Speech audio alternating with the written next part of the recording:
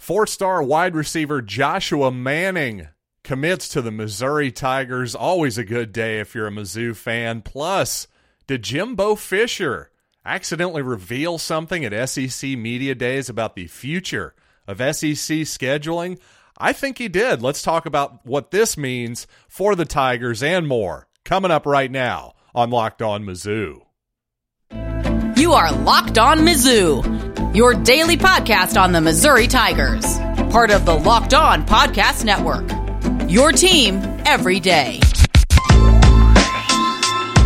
Hey, all you true sons and daughters. I'm John Miller, your Mizzou mafioso and the central scrutinizer of Missouri Tigers football and basketball. And today's episode is brought to you by BetOnline. BetOnline has you covered this season with more props, odds, and lines than ever before. BetOnline, where the game starts.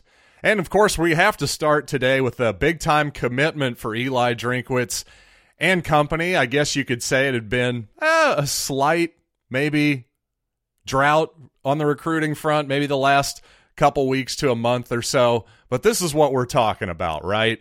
Joshua Manning of Lee Summit, four-star wide receiver. Missouri beat out the likes of Arkansas, Cincinnati, Nebraska. But really it came down to ultimately Missouri and the Kansas State Wildcats. And you know what? The Tigers going to play the Wildcats for the first time in 11 years this fall, but not too early to get a victory over those Wildcats right now. You know what I mean? So on July 2nd, in fact, Joshua Manning was set to commit, and he admitted yesterday to Rivals.com following his commitment at Lee Summit High School that he was going to commit to Kansas State that day. That is what's been suspected for a while now. Well, Joshua Manning himself, the man himself, said, yep, that's absolutely true. I was all set to commit to Kansas State that day until, well, he got contacted by Eli Drinkwitz and got talked out of it. The word on the street is there may have been some NIL implications there. So, hey, thank you to all you rich people in Boone County and the surrounding areas. Appreciate you for this four-star wide receiver. Now, in 10 games as a junior last season in high school, Manning put up some really impressive numbers. 10 games, scored 12 times with over 1,100 all-purpose yards, and that includes at least one kickoff return for a touchdown and another big-time kickoff return to down inside enemy territory from what I saw too. But as a receiver, from what I could tell, again, this is just based on purely looking at Manning's highlights online. So take all of this with a grain of salt, and I've certainly learned over the years to not take these highlight packages too seriously. Actually, yes, pump the brakes always. See what the upside is, but realize that, hey, not exactly a lot of dropped passes in these highlights. You're not getting the full picture, no question about that. It's also hard to gauge top-end speed against the type of competition that Manning was facing in high school. Nothing against the teams that Lee Summit North is playing, or excuse me, just Lee Summit in this case. But let's be real. Some of these cornerbacks, you watch them on film, they're not going to be playing college football, especially not in the SEC. But what you can really gauge, I think, from Manning's highlight video is that he really has pretty exceptional body control, especially for a guy of his age, of 16, 17 years old, whatever he was as a junior, and also an ability to really get his feet down. That's part of the body control element here. Not only was he able to adjust to the ball in midair and catch it, well, he seems to have a sort of what am I trying to say? An older man's, a veteran's ability to get that foot down in bounds, which obviously is a really key element, especially if you're going to be playing on the boundary of the offense, if you're going to be an outside receiver. Now, it did seem like, just based on his film, that Manning's preferred spot, or at least the spot that he manned more often than not, was the Z receiver spot, all the way on the extreme right side of the offense there. But he seemed to play plenty of slot on both sides of the field, even played a little bit of X on the extreme left of the offense as well. So not only, to me, did Manning show an ability that not a lot of young guys can by really good body control, being able to get his foot down on tough catches down the sidelines, but also the ability to play all over the field, showed a little bit of ability, of maturity that perhaps a lot of high schoolers don't show at this point. But regardless, if you're able to flip a guy who's considered a 4-star at any position, especially away from a regional rival like Kansas State, that's a big-time win for Drinkwitz and company, no question.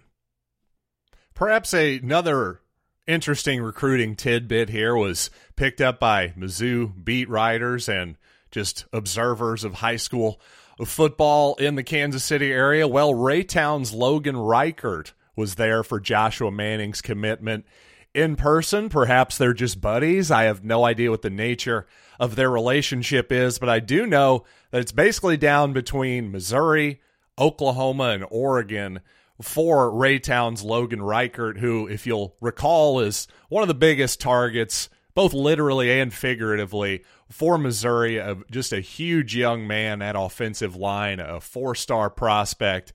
Missouri obviously so far appears to have missed out on a couple of their other big targets on the O-line, Caden Green and Miles McVay. But you know what?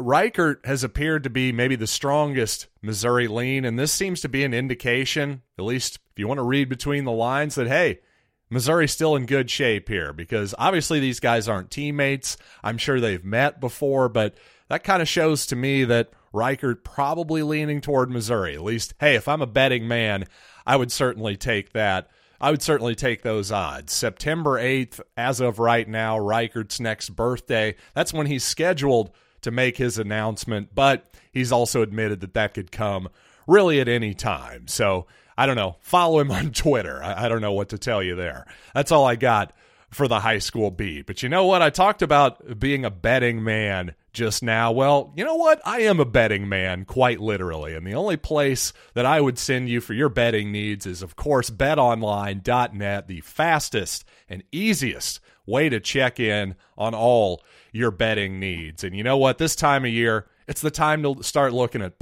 props, whether it's futures for the Super Bowl, NFL player props. To me, this is when you can start getting value. And to be honest, though, you look at these Super Bowl futures, I'm not seeing a lot of great value right now. The odds just aren't tremendous. In fact, the Baltimore Ravens are a team that I thought, hey, they might be a little undervalued. Well, not really at 18-1. In fact, the only team that strikes my fancy even a little bit, the Arizona Cardinals. Yes, I know they've collapsed each of the last 2 years in the second half, but maybe this is the year Murray can stay healthy and Cliff Kingsbury can actually change the offense as the season goes along. But you know what? No matter what you're into, if it's the NFL, baseball, golf, hockey, the NBA, they've got you all covered at betonline.net, where the game starts. And today over at the Locked On NFL podcast, well, they're going to finish out the top 10 of the 50 most valuable players in the NFL, at least according to the odds makers at BetOnline. That's right, the 50 players that move betting lines the most. So check it out, Locked On the NFL, wherever you get your podcasts, and on YouTube. Well, if you checked me out earlier this week, first of all, thank you very much for sticking with me here in the off season as I post sporadic content. But guess what? August 1st, we'll be back to 5 days a week here on Locked On Mizzou. And frankly, I can't wait, because that means football is right around the corner. But again, if you listened to me earlier this week, you heard me make fun of SEC Media Days quite a bit as an outdated concept where very little news actually happens. But by golly, we burn some gas to get there. That's what's important, right? But you know what? Occasionally, some news does slip out, and it did really appear that Jimbo Fisher may have let something slip yesterday down in Atlanta, and he said, along with Texas and LSU, he sort of got off on this tangent about scheduling, and he was saying, well, with Texas coming in, hey, that's a great rivalry. We got to play them. And LSU, hey, we got to keep that rivalry going as well. And then he said, quote, I think the third team on our gamut, if I am not mistaken, was Mississippi State. Another West team, I believe that's the way it was. I'm trying to think off the top of my head. Well, again, it sure seems like Jimbo Fisher just let loose that, hey, we're going to be doing a 3-game permanent rivalry type schedule. And I would say that just based on everything I understand, that means that 9 games is happening. So 9 SEC opponents for Missouri. So what does that mean for the Tigers? Well, frankly, the same thing it means for everybody in the conference on one hand. With one more SEC game, hey, that means a little bit more revenue. That gives you the ability to even more leverage with your TV contract negotiations, makes you a more attractive product to any broadcast affiliate out there, without a doubt. But it also means a little bit tougher of a road to hoe for the Tigers. But on the other hand, to me, there's always been this discussion all the way back to the Gary Pinkel days, of course, and of course even before that.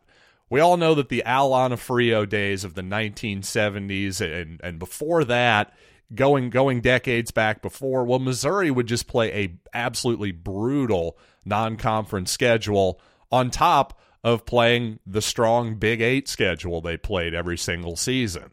Well, since then, obviously there's been a shift in philosophy. Obviously, Gary Pinkel wanted to rack up some wins in the non-conference. And lots of coaches are right there with him. That tends to be the trend these days. Well, as much as I understand all of that, I think eventually what people are failing to realize, including Gary Pinkel, to be fair, who I'm obviously a big old fan of, but I think at a certain point, especially when everyone's forced to do it, when everyone's forced to play that extra conference game, well, you reset your expectations a little bit. I think that's natural. Sort of like last year's 6-6 season for the Tigers in 2021, that 500 regular season didn't feel the same as the 500 regular season of 2020 when everybody knows that we played a 10-game SEC-only schedule. So again, yes, it's going to be a little bit harder, but also at the same time, as a season ticket holder, every other year you're getting one more premium, attractive conference game. Give me all the SEC games over, the Abilene Christians of the world. No offense to that program, but as a Missouri fan, Central Michigan, for instance, that's just not really moving the needle for most of us. Don't get me wrong, I'm going to be there, but what do we really remember from the Delaware State game other than the final score? To me, the more competitive football, the better. But also, you know what? 9 games, I just think it's a good move, and I think eventually the SEC may even get to 10 at a certain point. But 9 for now makes a lot of sense, and since the Big Ten's already there, why the heck not? And by the way, speaking of conference realignment, I'll just quickly weigh in with my 2 cents here. I agree with the idea that's floating around that there's just not a lot of urgency on any of the Big Two's part, whether it's the SEC or whether it's the Big Ten, obviously. There's not a lot of real urgency to make another move. Really, those LA teams, USC and UCLA, those were the big fish that were still out there, other than, of course, Notre Dame. And I think what you're seeing is while Washington and Oregon were rumored strongly at one point to be going to the Big Ten, I just don't think that move has to happen anytime soon. I don't think that market necessarily brings enough value to the table for the Big Ten to make them go, okay, we have to do this. In a world where Notre Dame, it seems like they're still weighing their options, right? I think they're very aware of the fact that they are the most attractive property out there on the market, so they're just sitting back and waiting for the guys to come ask them to the dance. And at the same time, they're in a great spot. Notre Dame can still be single. You can still be a hot chick and be single. Some of you are probably rolling your eyes at this analogy, but damn it, you know what I'm talking about. If you're hot, you have options. That's the point. And Notre Dame, well, it's hot right now, whether you like them or not. And the reality is there's a lot of reasons for them to remain independent. They can just make their own negotiations. They can have their own rights and, be away from all of the nonsense of the politics of a conference. Who knows? I think that they're probably just sitting around waiting for somebody to blow them away with an offer. But until then, they'll probably just remain attractive and post bikini pictures on Instagram. I think that's where Notre Dame is right now. And really, I think it'll be probably until next offseason before you see any more cataclysmic type moves in terms of conference realignment. And speaking of the changing face of major college athletics, the Division I Council is recommending that the NCAA do away with the one-time part of its latest transfer rule. Well, I'm not a fan of that particular recommendation. I'm going to tell you why right after these quick messages. So back in the olden days, yes, that's right, kids, gather around, an old man is talking. Well, back before COVID-19 happened, there was a thing where guys transferred. Yes, you actually had to sit out a year. Again, you may remember a guy from way back in the day on the Mizzou basketball team named Drew Smith. I know it's been so long, you probably barely remember his face, but in all seriousness, Drew Smith had to sit out a year before he played with the Tigers. This wasn't that long ago. And here's the thing. Again, just to recap here, the Division I Council recommending that the NCAA get rid of the one-time part of its latest transfer rule. In other words, now the rule is, hey, one time you can transfer without having to sit out at all. But the Division I Council saying, heck with that, you can transfer as many times as you want. Well, I'm just not a fan of that particular thing. I could have gone with the one-time exception because, well, hey, you can see where, hey, everybody makes mistakes. Sometimes the coach you sign with turns out to be a terrible person, or maybe the coach leaves for another school. Hey, in that case, I really don't feel like you should have to sit out a year. So, hey, one time, I'm okay with it. But I have to say, in a world of name, image, and likeness where guys are essentially no longer amateur athletes anymore, I just don't have the same feeling about the hypocrisy argument. The hypocrisy that, well, coaches can go whenever they want. Yeah, that's true, but also being a player and a coach is a completely different job. So to me, it's actually okay if players and coaches are treated differently. They are in every sport you can possibly think of, for instance. In the NBA, yeah, there's a salary cap on players, but hey, there is no salary cap in coaches. In theory, Steve Nash, the Brooklyn Nets coach, could be making more money than Kevin Durant. Now, that's never going to happen because obviously the player is more valuable than the coach than that league. But you see my point. Also, guess what? In college basketball and in football, here's another inequity that nobody ever brings up. Well, coaches can stay forever, for as long as they live. Kirby Smart just signed a 10-year contract extension with the Georgia Bulldogs. But guess what? Players only have 4 years that they can play. Well, that's inequity. And why does nobody focus on that? How about we just let players play forever? If it's pro sports, well, guess what? Kobe Bryant could play for 20 years for the Los Angeles Lakers. Kareem Abdul-Jabbar, the same deal. LeBron James is entering like year 19 or 20 this season. So why can't we just have guys play college football until their 30s? If you guys are so worried about everything being equal and the same as the coaches, see, I can already tell you're pushing back and going, well, that's too far. Well, I'm sorry, to me, the sort of transfer every single year if you want to, that's a little bit too far as well, because the reality is if this is no longer really an amateur sport, that at a certain point, at a very major point, you're requiring the fans to pluck down money for your product.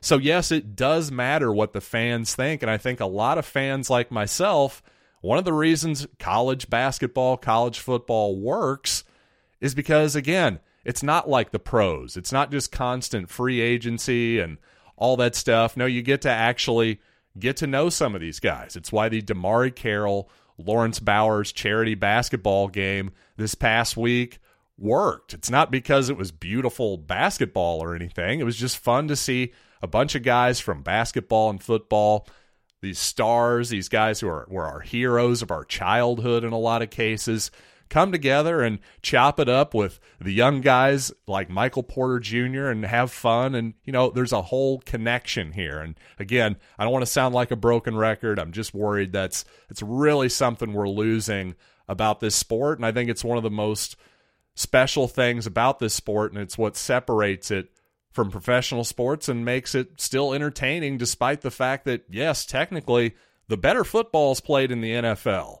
The better basketball is played in the NBA, and yet there are so many people that prefer the college versions. And if you throw away the baby, well, at least keep the bathwater. That's what I'm saying. Wait, did I mess that up? What the heck? I'm a good father anyway, so you know what? Get more on the SEC by making Locked On SEC your second listen every day. Chris Gordy and the local experts, including myself on occasion, of the Locked On Network, take you across the Southeastern Conference in less than 30 minutes a day. Again, make Locked On SEC your second listen. So until next time, try not to throw your babies out and keep the bathwater. But you know what? Do whatever you want as long as you're listening to Locked on Mizzou.